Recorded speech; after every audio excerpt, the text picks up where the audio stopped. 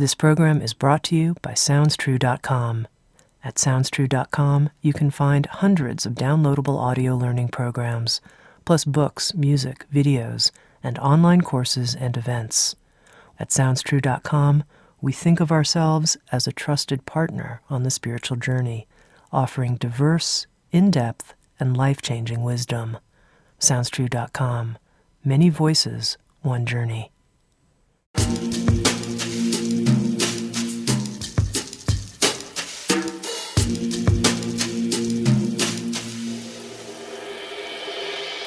You're listening to Insights at the Edge. Today my guest is Barbara Brown Taylor. Barbara is a New York Times best-selling author, professor, and Episcopal priest. Her first memoir, Leaving Church, won a 2006 Author of the Year Award from the Georgia Writers Association. Her latest book, Learning to Walk in the Dark, was featured in Time magazine.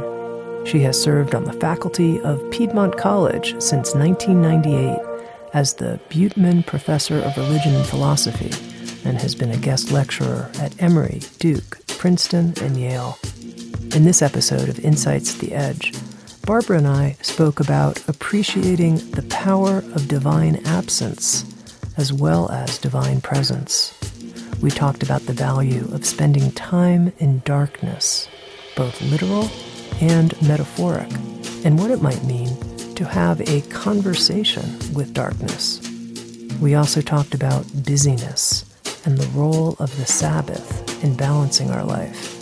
And finally, the importance of recognizing that we are all already blessed. Here's my conversation with Barbara Brown Taylor.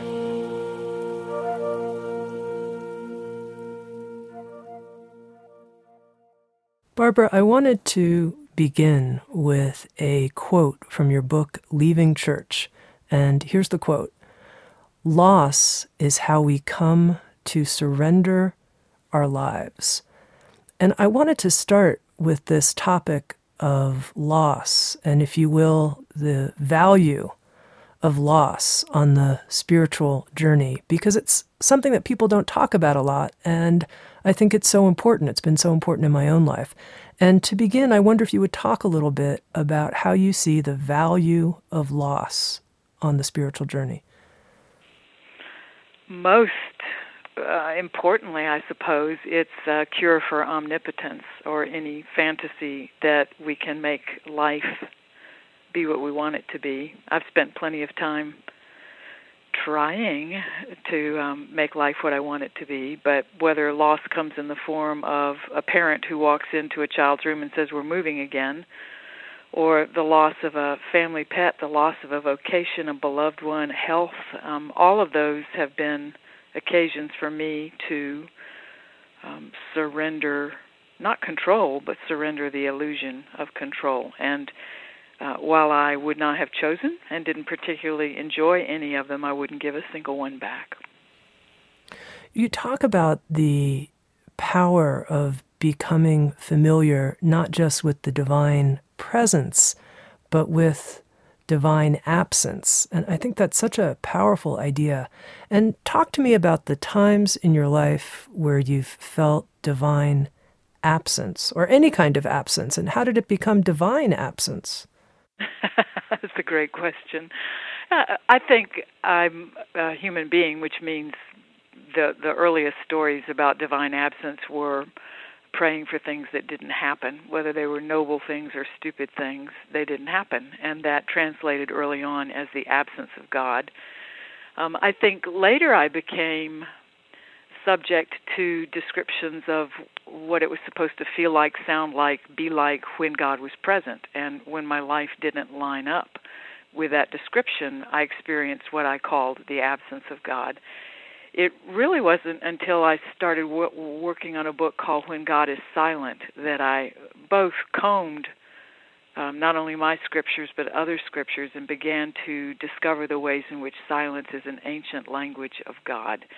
And if one wants to call that absence, I began to decide that to be still and to be quiet and to have no answer And to not know what was coming next was not a matter of being abandoned, but maybe a matter of being as close to the heart of things as I could be. So I think the short answer is I gave up a lot of my expectations about what the presence of God should be like. Okay, but let's say someone's listening and they're in a period in their life where they've been praying for some kind of response, some kind of guidance, and they're not getting anything. And, they're just feeling despairing about that. Sounds wonderful to appreciate the silence, but they're not. Get out of the house would be my first advice. I mean, the praying for something that doesn't come sounds very, very lonely to me. I can't walk to the mailbox without being rescued from my worst temptations if I keep my eyes open. And again, we can.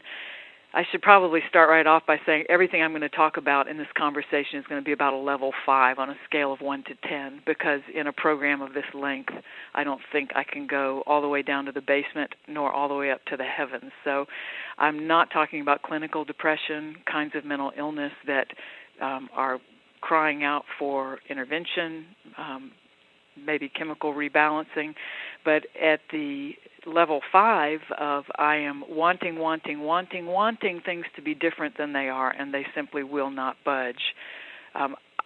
I accept that as its own answer, which means it's probably time to give up on whatever that is.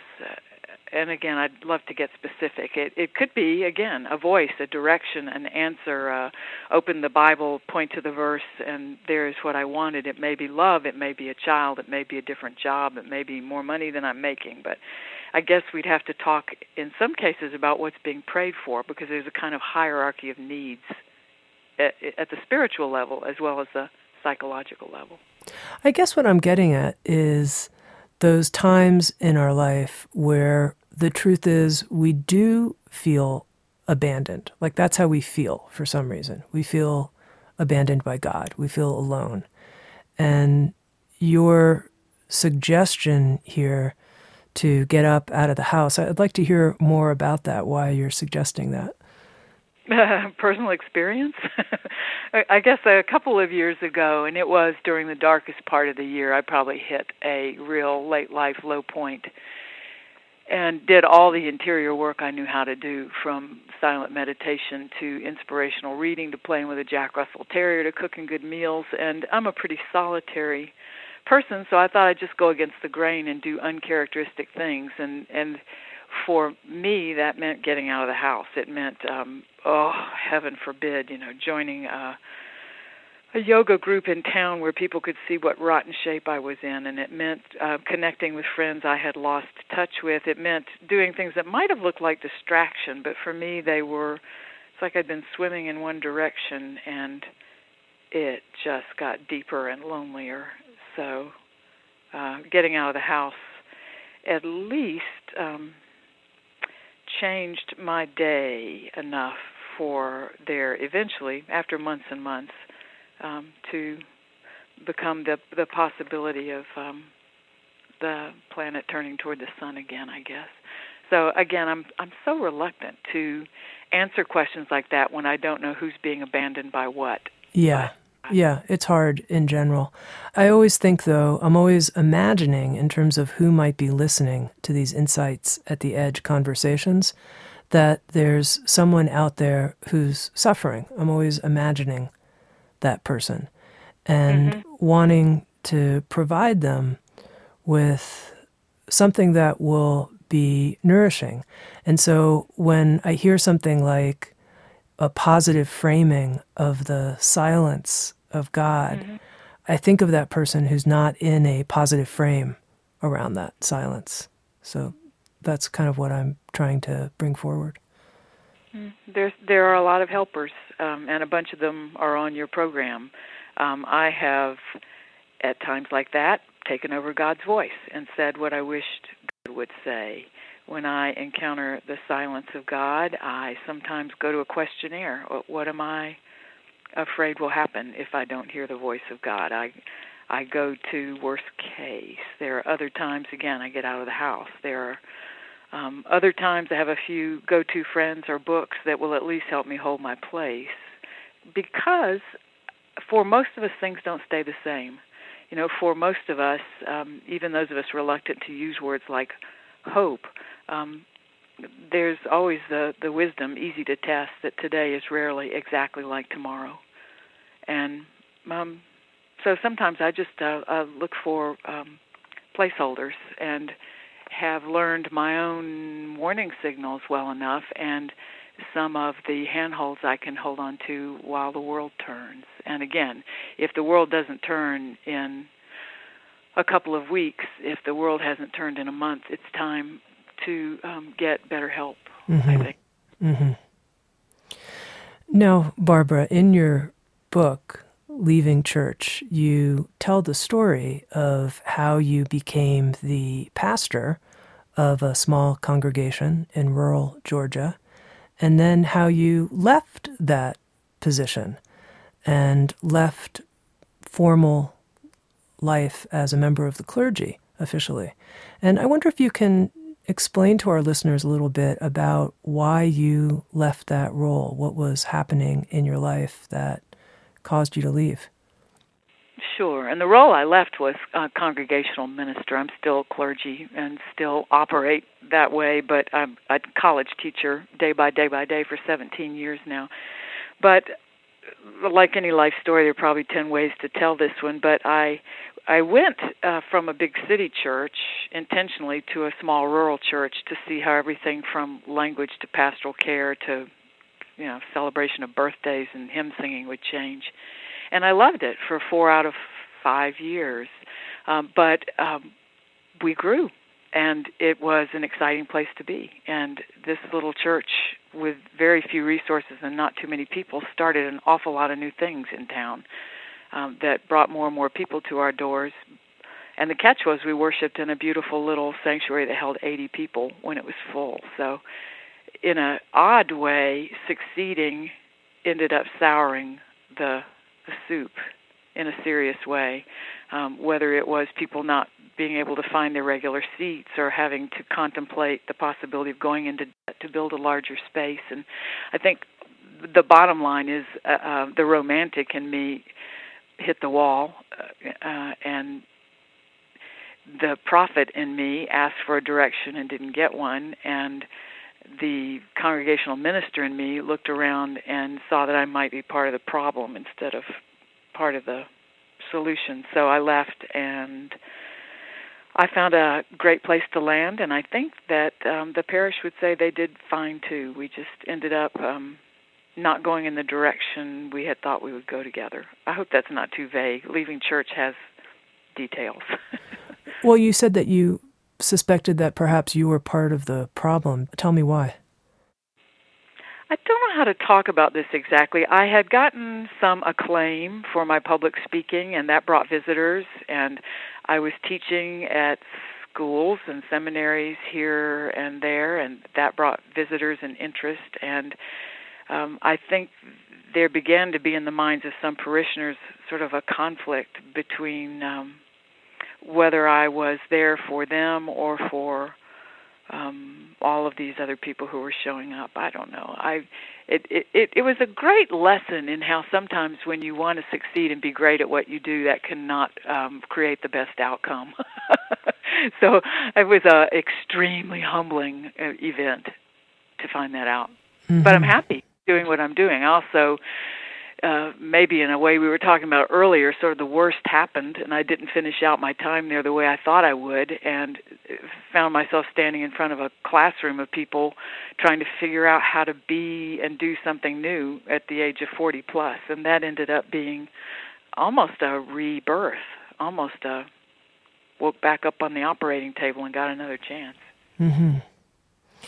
Do you have a sense that churches in general, and I know this is a big statement, but that churches in general are needing to evolve in a certain kind of way in today's spiritual landscape in order to stay relevant in people's life?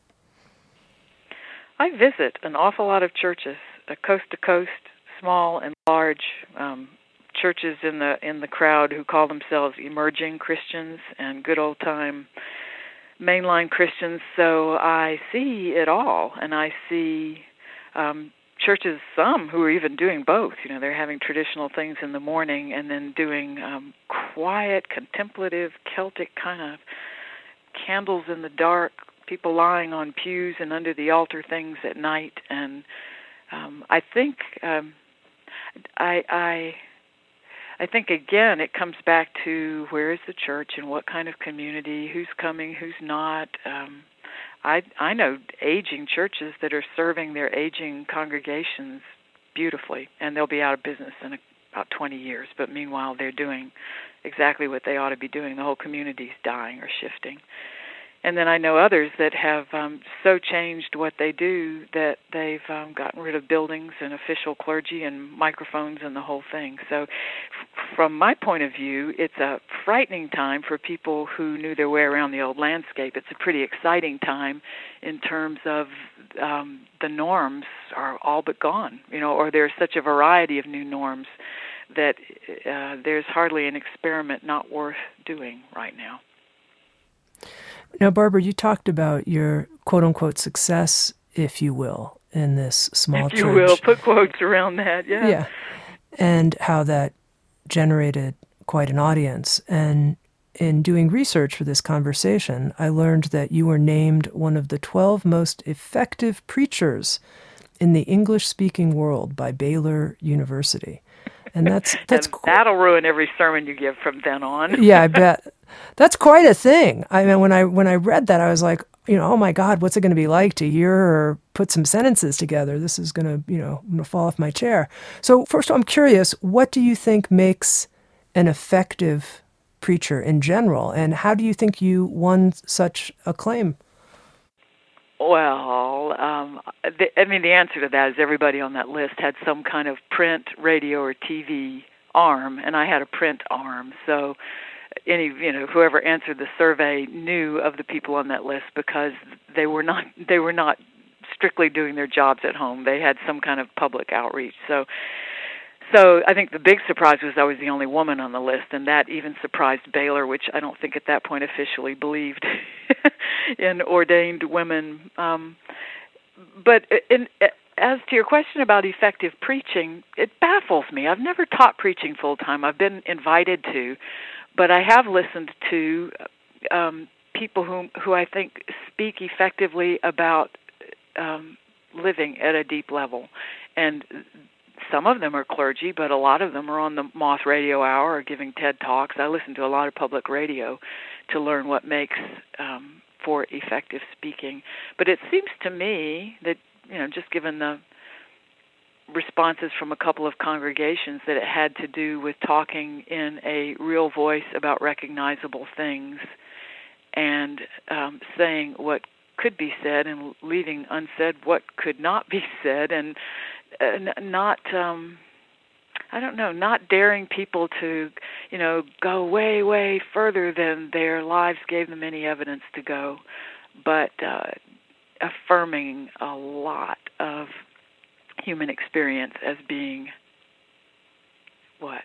blessed, already blessed, not needing extra blessedness, just needing eyes to see the blessedness that was already there. That again is in a Christian culture where original sin can be talked about quite a lot. That's a beautiful phrase, already blessed. That's beautiful. Mm-hmm. Now, a big part of my inspiration to have this conversation with you is because I'm a fan of your book, Learning to Walk in the Dark. And in it, you talk about something you call lunar spirituality, as distinct from solar spirituality. So tell us what you mean by lunar spirituality.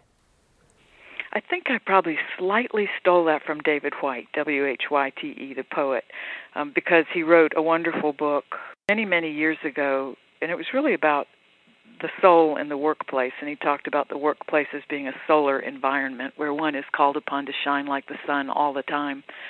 And I went back to be sure I hadn't plagiarized him, but he certainly gave me the idea, and I began, I guess I chewed on that idea for 10 years and moved to the country lost a lot of my fear of the dark just from the change in my physical location, began to experiment with literally walking in the dark more, and I discovered the moon. Learned its names, learned its phases, learned all the things I could see by the light of even a tiny, tiny moon, and that opened up the whole idea of a lunar spirituality, where what is up in the sky changes every single night, never the same twice. In fact, moon entirely gone for 3 days every month. That seemed very different to me from the kind of solar spirituality that was always wanting the 24/7 shininess of the self and the divine and the neighbor. So lunar spirituality seemed truer to my experience at every level, physical, emotional, psychological. So I jumped on it and wrote a book. Now, when you say you learned the names of the moon, I mean, there's the full moon and the new moon. Does the moon have more names than that? It has so many names. There are. It seems like every Native American tribe had a different name for the moon. Of course, depending on whether it was a way north New York nation or if it was a Florida nation.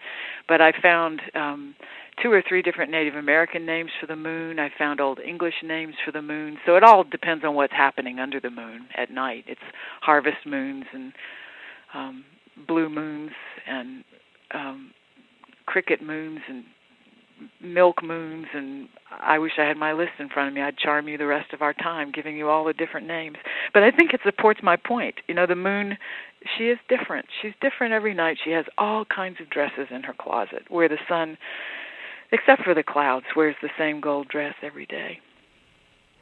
Now, talk to me some about spending time in literal darkness and how that helped give you insight into what we could call the metaphorical dark periods of our life.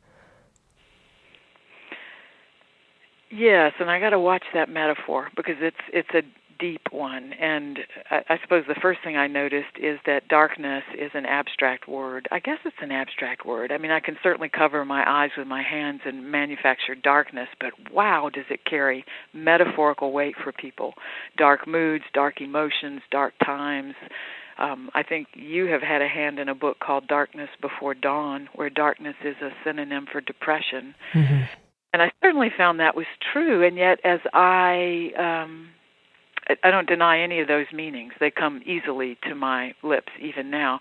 But as I, again, would be patient with the darkness where I live now, I would find how much light there was in it and how many things I could see I could not see in full light. As someone pointed out, they're mostly lit things like moons and fireflies and comets and lightning strikes, so they're mostly eruptions of light in the dark, but they're not things that are visible by the full light of day. So the metaphor became, if I could walk in the literal dark much better than I thought I could, not only by the little bit of light available, but also through bringing up huge reserves of resources from other senses that were usually cut off because my eyes are such good workers, that there might be something true about that at the spiritual and emotional levels of my life as well, that I could get by on less than I thought, that if I would not put so much energy into bringing the dark to an end, lighting it automatically, lighting it quickly before unwanted angels started asking me questions or bouncing on the bed, that there might be something to be gained from that. And as I say in the book, people ask me all the time, how long do I have to do that? And I say, you don't have to do it at all, but you might do it for one breath more than you think you can stand it. That would be plenty. So I never want to override people's instincts about their own safety or what is good for them. They know far better than I do, since we all have our own histories of darkness. But I did find in my own case, I had a much greater capacity for being in the dark and finding treasure in the dark and embrace in the dark and silence in the dark that was healing and not frightening.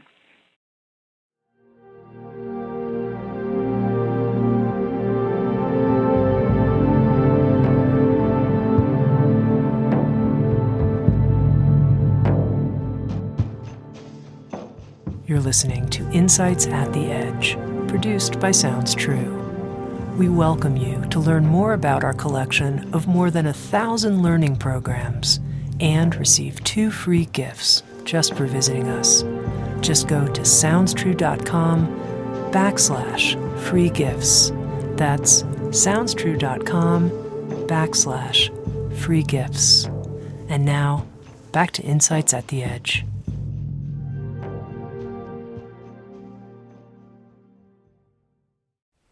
Now, I thought a very interesting part of the book, Learning to Walk in the Dark, had to do with your comments about the invention of the electric light bulb, the electric light, and how that has changed us as a culture. And I wonder if you can talk to our listeners about that. It's a very recent experience, and there are plenty of good books on it. You can go to the Dark Sky Association's website and learn quite a lot. You can find out about not only the darkest places on Earth, but the lightest places on Earth, and how many of us are participating in a science experiment we never gave permission to participate in. Last time I checked, 24/7 light was being identified as a carcinogen, with more and more medical evidence coming in about what sleep deprivation and disturbed sleep architecture does in terms of increasing levels of everything from diabetes, heart disease, to anxiety. I think the statistic that knocked my socks off was that women who work night shifts have a 50% greater vulnerability to breast cancer than women who don't. I found that in 2 different sources. Now, I've not followed it up with the American Medical Association, but the bottom line is this light that comforts, these lit screens we spend so much time in front of, it may not be as good friends to us as we think they are. It begins to raise the question of what we are doing to ourselves literally by cutting ourselves off from full natural periods of dark and light. And how did this information change your approach to sleep? I'm not there yet. I mean, here's the best I've done so far. What I would love to do, if I were my ideal human being, is that I would perhaps use electric light long enough to get dinner on the table by about 7:30. But in the same way, I live on an organic vegetable farm, and we try to eat locally. It would be really interesting to try to sleep seasonally. And in other words, to sleep less in the summer and more in the winter, and really ditch the electric lights no later than, say, 9 o'clock, and live with some of the twilight that turns out to be one of the most potent times for human consciousness between waking and sleeping, which typically comes at going to sleep time, at waking up time, and then I guess when human beings were in the dark for long periods of time, it also happened in the middle. But I'm not my ideal human being, so the best I can do is douse them at 10, and if that means a couple of hours of lying in the dark, so be it. Now, you talk in the book about actually having a conversation with darkness, that's valuable to have a conversation with darkness. How might you suggest someone go about having such a conversation? Well, first I'll name Clark Strand. Again, I get my ideas from other people sometimes, and he wrote a wonderful article in, is it called Tricycle or Tricycle? I've never known the right way to pronounce that magazine. Tricycle, yeah. Tricycle? Yeah. He suggested a darkness retreat, and I just picked it up and didn't do it for the length of time he did, but that was one of his suggestions, is it was to go, in my case, just 24 hours with no artificial light, which is a long time at the summer solstice. No, it's a short time at the summer solstice, which is why I picked that. But it was still plenty of time to have time on my hands. I didn't find a whole lot to say to the dark, but he did suggest that if you became impatient, you could go ahead and talk back to it, tell it what you were concerned about. I think that's what I was playing with earlier when I said if God doesn't talk, go ahead and play God's part, just to see what comes out of your mouth. So I, again, have found talking back to the dark often ends up being a talk about what I'm frightened of. And I guess we've all got different muscles of how far we can go with that. Ultimately, death and losing everything I love. Yeah, I go there pretty fast.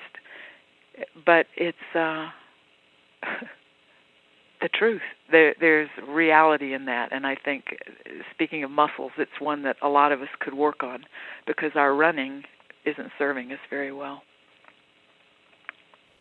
This is an opportunity for me to bring up one of the quotes from Learning to Walk in the Dark that I'd love to hear you comment on. I thought it was so beautiful. And here's the quote from the book. "At this point in my life, I'm more afraid of what I might leave out instead of what I might let in." Yes. Yes, I think for a lot of years of my life, fear does that. Fear for me has always functioned to be a guard at the gate, to be a filter, to be a censor, to decide what's harmful, what's not, what can come in, what can't. But wow, is it hypervigilant? It's a hypervigilant guard. So I think, as you said, later in life, now what's probably the last third of my life, it's become much more a better use of my time to risk encountering some of what I formerly might have called dangerous strangers. There's so many of the ones I let in are not as dangerous as I thought, or as dangerous as I'd been told. So it kind of comes down to fear, doesn't it? I mean, a lot of my writing is about what most frightens us, I suppose. And you started out with loss, however we parse that. And I suppose in some of what I'm saying, you can hear that I'm an unofficial, student of Buddhism, which says that reality can't finally hurt me. But my fear of reality can hurt me a lot. Now, and I'm not living in a refugee camp, and I don't have children being battered by their parent, and there are a lot of buts in that. But again, I'm talking about a level 5 kind of garden variety, trying to get along.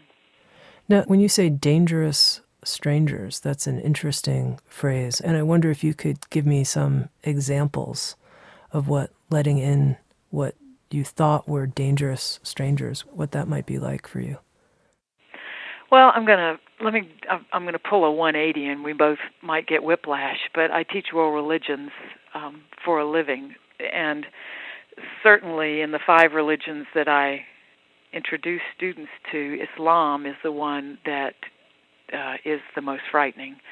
To the point that students signed up for a field trip may be talked out of going by peers or family members who just don't want them going, don't want them exposed to a room full of Muslims. And those would certainly qualify as dangerous strangers to a lot of my students now, and probably did when I first started teaching, because I didn't know many Muslims either.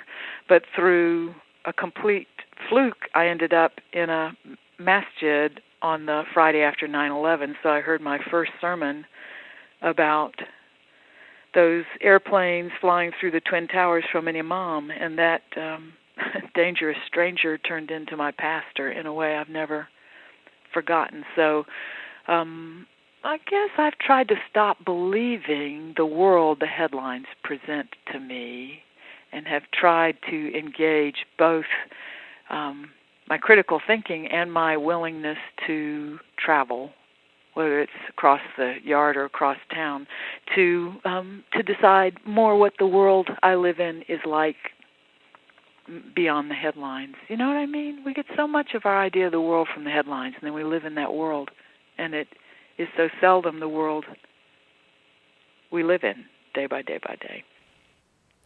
That makes a lot of sense and I didn't get whiplash, incidentally. I'm doing just fine. But in terms of dangerous strangers on the outside, that makes sense. I'm curious what a dangerous stranger might be like on the inside for you. I guess Carl Jung did the best with that, didn't he? I mean, the shadow, and behold my feet to the fire. I mean, my shadow is a sloppy, lazy. Some days she's that. Other days she's just a crone, although I've become kind of happy with the crone lately. But the dangerous stranger inside is whatever I have invested the hugest amount of my time and energy into not being. And the older I get, the more variations there are on that theme.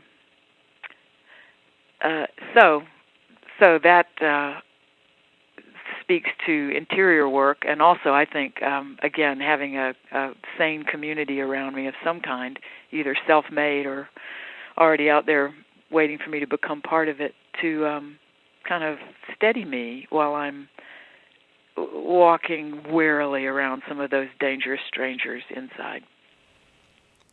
Now, you mentioned that you live on a farm now, and I know in the book, Learning to Walk in the Dark, one of the topics you address is busyness and how busy many of us seem to be in contemporary life. And, I wonder what it's like living on a farm. It could still be super busy. I mean, you could be busy doing farm chores all the time, even if it looks different than, contemporary work life for some people. But anyway, I'm curious what your relationship is to busyness now in your life. Oh, you can be just as busy here as you can anywhere. I just had a friend from the city come, and she sat on my front porch, and we looked at Mount Yonah and the fireflies coming out in the trees. She said, "What would it be like to live here?" And I said, "You'd be at the computer, you'd be cleaning the cat boxes, you'd be cleaning out the refrigerator, you'd be doing the laundry." Busyness is not a function of our environments, I don't think, though I do have what I think of as this huge medicine cabinet right out my front door. Headache, shortness of breath, whatever I have, if I'll just go out and sit for a bit, it's very steadying panorama out there. So busyness, I don't know any cure for it, but what the old-timers called Sabbath and what younger people call downtime, and there is absolutely nothing in the culture I can think of that will sanction that. So it's a very difficult thing to do. I can't think of a thing in the culture that tells us to slow down. Yoga class, maybe. What do you think? Probably depends on the teacher, but yeah, there's a possibility.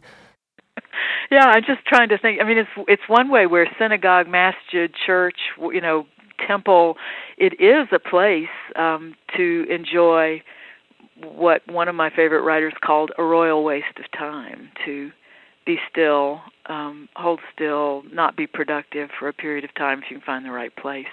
But we don't have much else in our lives that I can think of that sanctions the opposite of busyness. Mostly it's more and more, faster, faster. And that, like too much light, is killing us. Did you have to introduce a discipline in your life to the discipline of a Sabbath day, a 24-hour rest period, or how have you addressed busyness? I have addressed it largely by deciding, and I could only do this after I left congregational ministry, that Saturdays would be a day of, no Jew would recognize it as Sabbath, but a day of no buying and selling, and no driving, no catalogs, that's buying and selling, no computers, no work, no cat litter pans, but a day of enjoyment, a day to live as if all my work were done. And I've had long periods of enjoying that discipline, but I keep it intact by myself. So there is no community near me, no community I am part of, not even, there's probably an online community, but I don't want to keep Sabbath in front of a computer. So it's, again, a real challenge for anyone interested in those disciplines to find even a small cadre of people who are willing to ask you how it's going. Mm-hmm. Well, I'm asking you about it because I notice it's a real challenge in my life, and I notice most of my friends, we claim we want unstructured time, and yet we don't create any of it. And then when we do, we just get busy again. Isn't that wonderful? So we know we don't really want it. I mean, mostly our lives will tell us what we really want. But it's another great time to, pull out the self-questionnaire of, and wow, have I done that questionnaire of what am I afraid of? What will happen if I am not busy today? What will happen if I have time on my hands? What will happen if I don't file everything in the file basket within the 30 days that my time management book says I should. And it's, for me, again, fear-driven of what will happen. But this is truly where I am religious and not spiritual at this point, because I do think the great religions of the world have got a good bit to say about hallowed, sanctioned times of non-busyness, whether they're festival times of eating and drinking and being with other people, or still in quiet times. They've got a lot of wisdom about that the culture seems to have lost. Now, one of the themes, Barbara, that it seems to me runs through all of your books, at least the handful of books of yours that I've read, is a question of faith, questioning faith, exploring faith, looking at it upside down and every which way from Sunday, if you will. And I'm curious to know, if you were to speak right now, in this moment, about faith in your life, what would you say is your faith? Yeah, see, that's an incomplete sentence. I mean, in my mind, because it's got to be faith in, faith that what will happen, faith that what won't happen, faith in whom, faith in.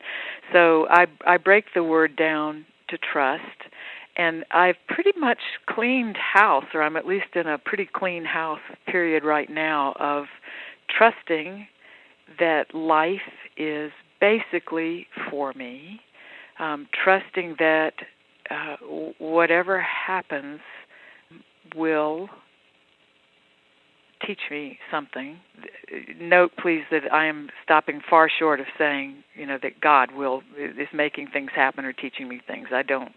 That's not part of my consciousness. But faith is a huge, naive trust that life is basically for me, that most people do not mean me harm, that I can make a difference in a few people's lives by listening and being present and writing a book now and then. So it's naive, but that's the trust, is that life is basically for me. Most people don't mean me harm, and I can do some good, both alone and in community with some other people. And that seems like enough to live on most of the time. Now, this phrase that you're using, life is for me, what do you mean by that? I mean, let's go straight to story. I mean, when I go in for a mammogram and the doc calls me back and says, we need to see you again, there's a problem, and I start to spiral, that if I can catch my breath, this is going to be so heady, even though I've lived through it, but if I can catch my breath, and this happened to me not too long ago, waiting on a table for the umpteenth sonogram, that it was very weird to be lying on that table waiting for the report, and it was as if in my mind a door opened, and I walked through it, and imaginatively there were all these women living with breast cancer, either past, present, or in whatever stage, and they welcomed me, and they said, here's your chair, come in. We've got all kinds of stories to tell you. And it was a remarkable moment of life, opening a door where it looked like a wall. And I did not get a diagnosis that day that put me in a room like that, but I now know there's a room like that. I kind of knew it. Now I really know it. So that's an example, and I'm not living with breast cancer, but it was a surprise that even the worst kind of thing at that point there were people to welcome me who'd been there, walked that, and might find a chair for me. That seems like life being for me.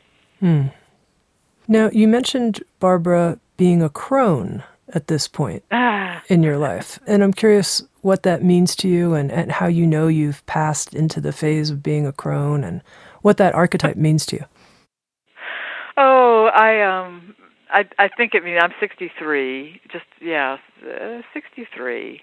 My hair turned white ages and ages ago. Because I'm in a small town, I'm not quite invisible, but I'm almost invisible. I remember clearly the first few times I went to a counter and couldn't get anybody to wait on me. I mean, the invisibility of being an aging woman. I could go on and on and on. But I've begun to enjoy it, the invisibility, and enjoy other women my age and older who have thrown a lot of caution to the wind. And I have a terrific 87-year-old mother who is still teaching me about crondom.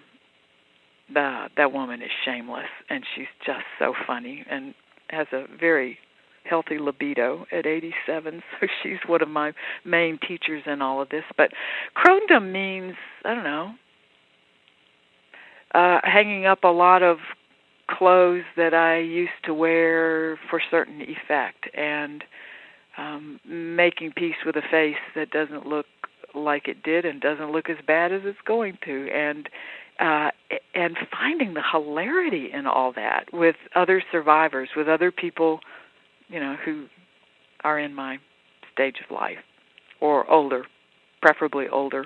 So crown, receiving your crown, and going ahead and playing with the archetype. If I could just train a raven to sit on my arm, I think I'd be. Okay, Barbara. Our program's called Insights at the Edge, and I'm always curious to know what the edge is that somebody might be working with in their life, whether that's in terms of their creative life or in terms of their interior world. What's the edge that you're currently exploring? I have two, and we probably don't have time for me to do much with them. The professionally, the edge is finding ways to communicate with people who don't identify with any religious tradition, because I love to go some depth with people, and yet to meet people who do not have a particular language for going deep or a particular community in which they go deep. It's a wonderful edge. It's both stultifying, kind of shuts me up sometimes. I don't know how to proceed, and it's also really, really a wonderful learning edge. Currently, I've decided, along with a wonderful, now dead German writer named Dorothee Söderle, that nature and eroticism and suffering and community and joy are all places that human beings have always and will always go deep. So I'm interested in those now as spiritual topics, if you will. So there's that. And then the other one we've already talked about, which is the edge of shifting gears for the final third of life, which is very clarifying, and finding how that changes my priorities. Yeah. I'm curious to hear a little bit more about that shift in priorities. What would you say are your priorities at this point? Well, they are not things the world rewards anymore. So it's a real pull to move from a very public life to not a more private life, but a more personal life, a more intimate life, a life with fewer people in it with whom I share more meals and tell more stories. It's a life of moving from a lot of attention to social action to, I think very appropriately, more inner work, more of whatever it is that will see me through to the end of my life. It is a shift in priorities from doing a lot not so well to wanting to do a very few things well. And then I've just got a huge hunger to flee my competence and learn new things and find ways to be a beginner. Every year I get older, I want to be a beginner at something else. So the priorities shift, but it's all like a setting sun, because none of them will be rewarded in the same ways I've been rewarded by my busier, more productive self. And what supports you in making that shift to a set of priorities that aren't necessarily considered, doesn't fulfill some ambition in terms of getting attention in the outer world?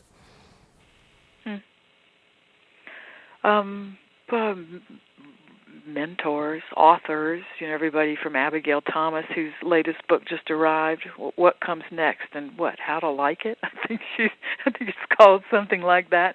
But I read lots of memoir. I read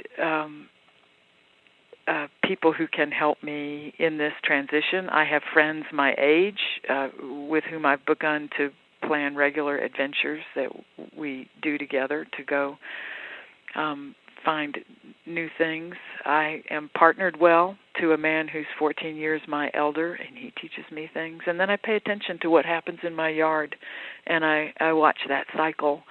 The priorities of the yard in summer are different from the priorities of the yard in winter. And so I'm noting the ways in which the things that grow here conserve themselves as the days grow shorter, taking some lessons from the chestnut trees, those that are left. Okay, I'm just going to ask you one final question, which is we talked briefly about fear, and you talked about fear as a type of, I don't think you exactly used the phrase as like a guardian at the gate, but can keep us away from what we're afraid of letting in, and how important it's become in your life to let in instead of leaving out. And I'm just curious how you might help someone who's listening to this conversation, and I know this is abstract, we don't know who this listener is, but who still has this sense of, I hear this, but how do I work with my fear of going deeper into darkness, my own internal darkness, literal darkness, metaphoric darkness? How do I work with that fear? My answer to that is respect your fear. It's probably not a satisfying answer, but I just think the worst thing in the world is to tell someone that he or she shouldn't feel the way he or she feels. I'm a great respecter of the soul, and the soul not only knows what it's capable of at the moment, but the soul is also capable of great curiosity about what's beyond the boundary that is laid out. I think that's true. So if someone is listening and saying, I can't, I'd say, then why don't you be where you are? But if you're listening to this show, you're curious. If you tune into this show regularly, you want to lift up your foot and put it down maybe an inch further out than it is. So I think the very best way perhaps to be respectful of someone listening who feels that way is to say, respect that. Respect your own wisdom, and stay curious. Keep an ear open for the unexpected invitation. Barbara Brown Taylor, the author of the book Learning to Walk in the Dark, as well as a memoir of faith called Leaving Church, and a beautiful book called An Altar in the World, A Geography of Faith. Barbara, I am so appreciative of your willingness to come and participate on the show, Insights at the Edge. Thank you so much. And thank you for your beautiful writing and your beautiful work and your courage to be true to yourself. I'm a great admirer of yours. Tami, and I of you. Thank you for the opportunity. SoundsTrue.com, many voices, one journey. Thanks for listening.